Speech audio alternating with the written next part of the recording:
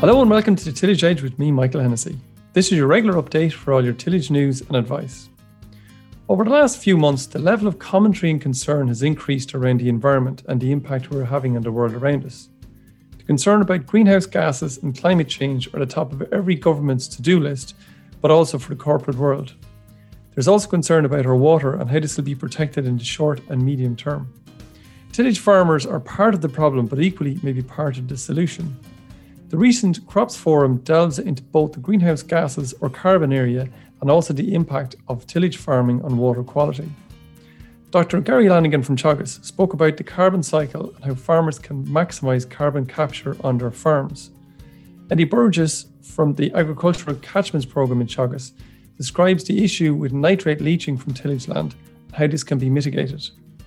The full webinar can be found on the Teagasc Crops YouTube page. We've pulled together the questions and answers section from the webinar to give you a flavour of the information discussed.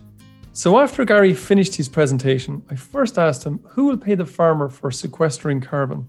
This is the $64,000 question. Certainly within industry, within the foods and drinks industry, it's very, very high on their agenda. The whole area of sustainability and sustainability from from an environmental, but also from a social responsibility point of view, is becoming it's going much more up the agenda of the big companies. If you look at the moment, nearly all of the large food and drinks companies, and in fact, all the large multinationals are employing, directors of sustainability. They're investing huge amounts of money in sustainability research. We see it across our food companies, for example, and the foods and drinks industry. Getting a carbon neutral pint or a carbon neutral loaf of bread is very, very high up the agenda. And really being able to prove that on farms is in fact, I suppose, one of the central tenets and, one of the central, driving factors of the signpost farms. So how can we work towards climate neutral agriculture? Now, for the tillage sector, that's probably not going to be too difficult. But for animal agriculture, it is going to be very, very challenging. Okay, so if we go back then to the a tillage farm being able to trap more carbon than they're emitting. So if you like, we have, say, a tillage farmer has, in your example there, a number of tons. Are those going to be a valuable commodity to be traded, if you like? Can they be traded at the moment? And is there a prospect of that happening in the future? Okay, so at the moment they can't be traded, but there is nothing to stop either the government introducing a national domestic offsetting scheme. They're doing it in France. They're doing it in New Zealand.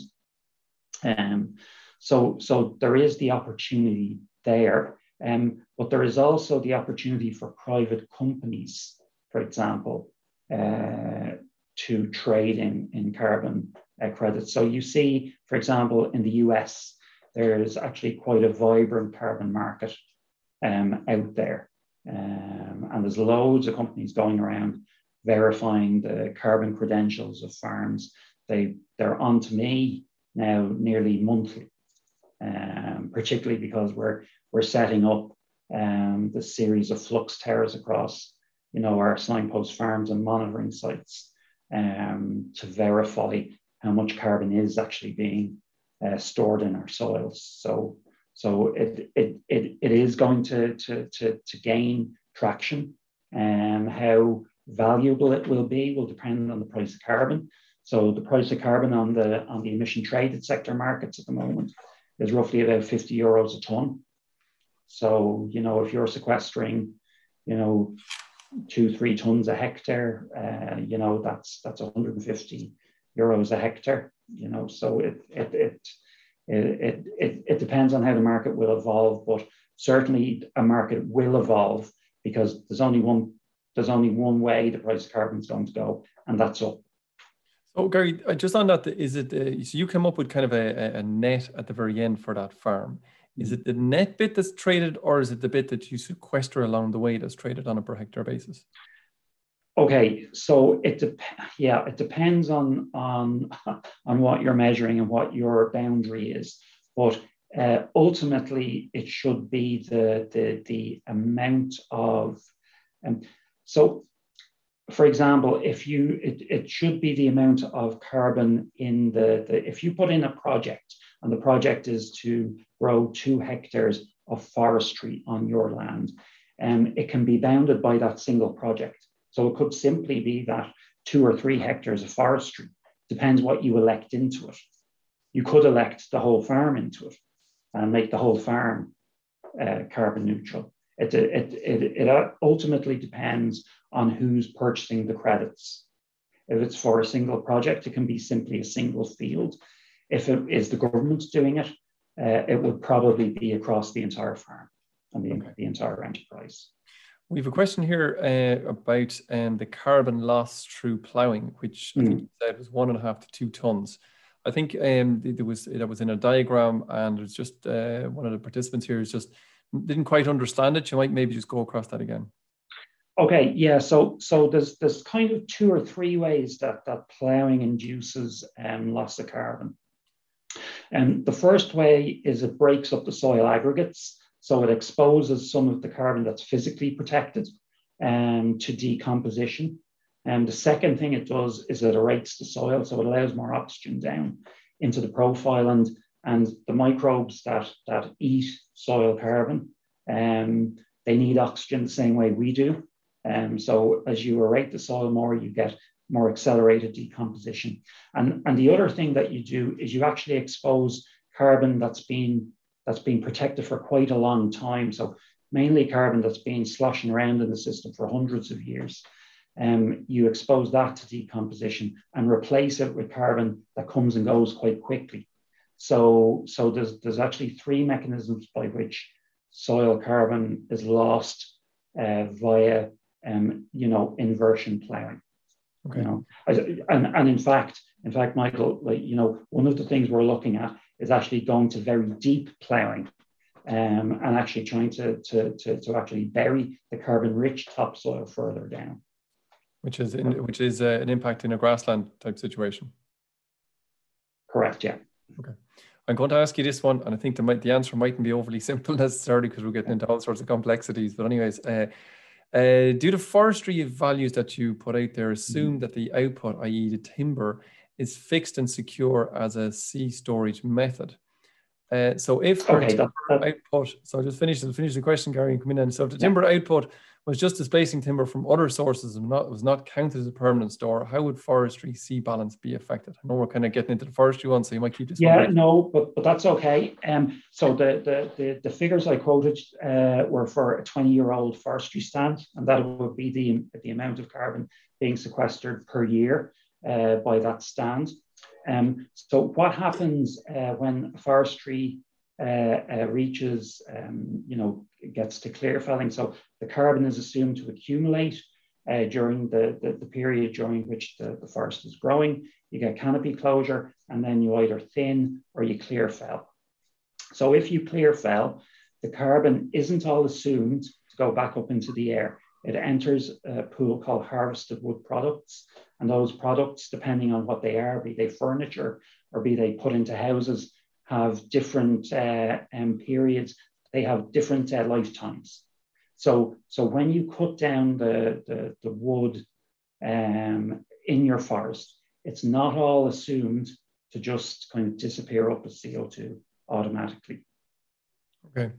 Gary, I'm going to ask you this one. It was asked in what are the main challenges of carbon in a mixed farming system, but I suppose maybe the real question here is that would a mixed farming system with animals and tillage involved in that, and perhaps forestry, you already said there, allow a more carbon neutral farming system?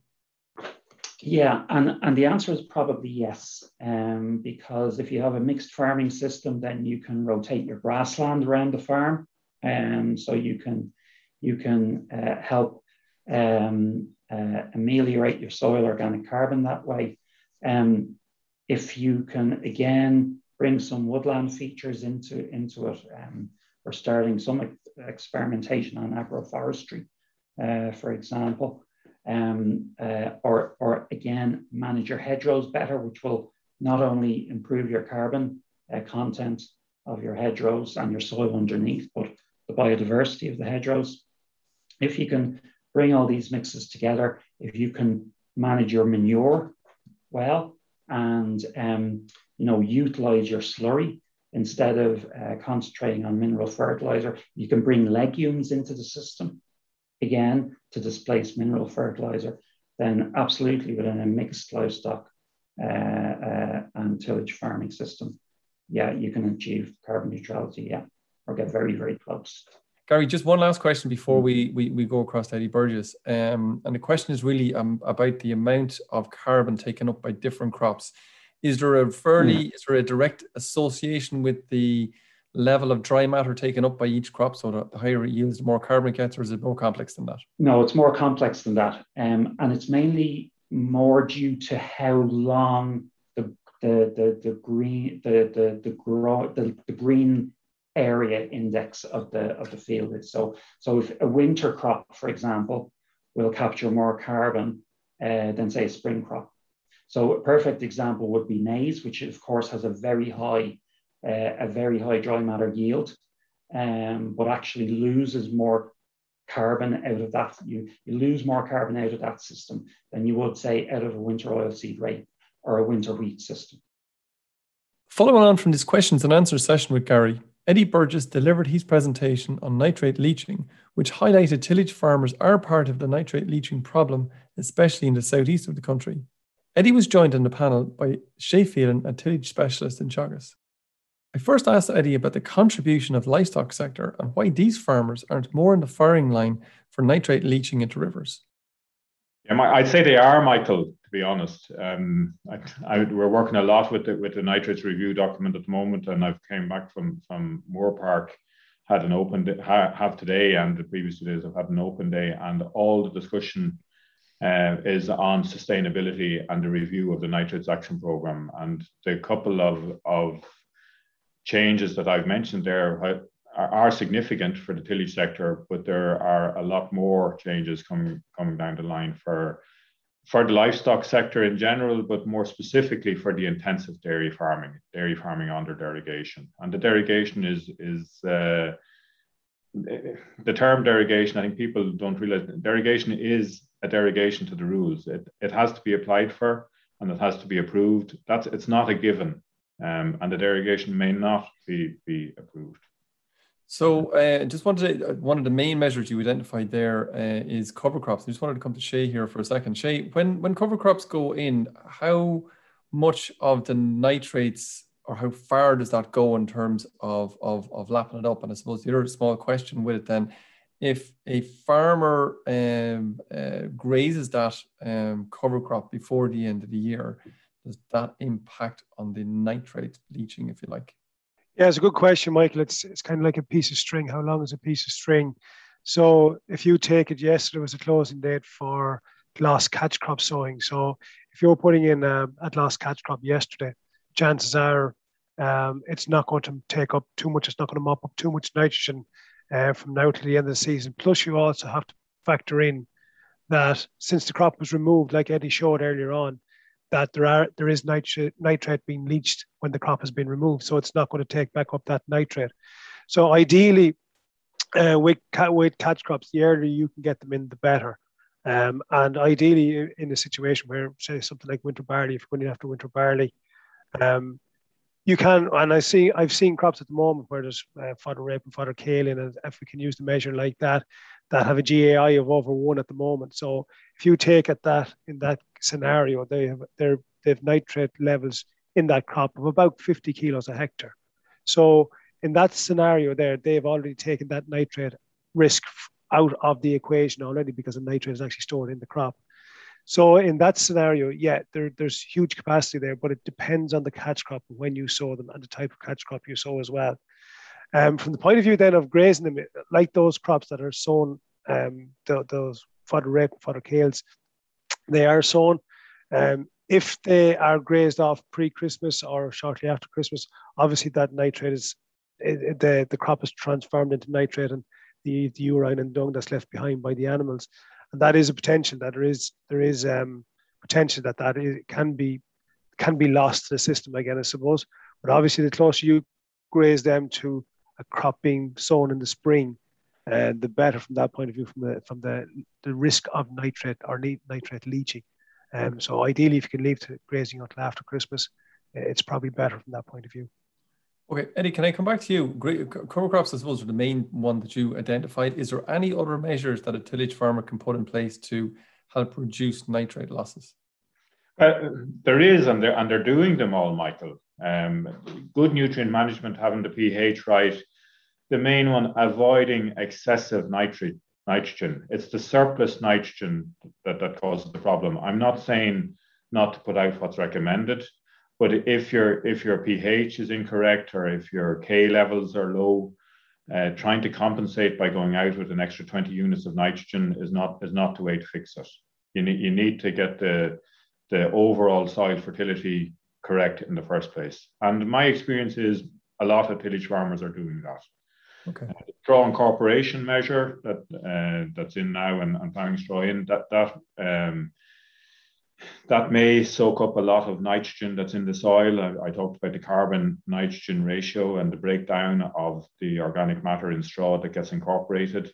The microbes in that will take nitrogen out of the soil for them to grow, to break down the straw there. So that could be a benefit from a nitrate leaching point of view as well. Okay. I'm going to ask you one final question because we're just a little bit over time, and I apologize for that. We're maybe another 5 minutes or so. As regards nitrates, is it possible to get to, if you like, zero or close to zero in terms of nitrates in the river? And I suppose in the same regard, do we have a handle on what the background nitrate leaching is, even if we didn't do intensive agriculture? Yeah, that's a very good question, Michael.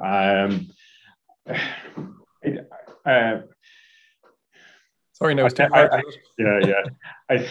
I'd say no is the answer. We don't know what the background level is. The EPA have highlighted a trend of increasing nitrate levels. In my opinion, a lot of that is driven by the changing in weather pattern, the drier summers followed by wetter winters that flush out nitrogen that's mineralized there.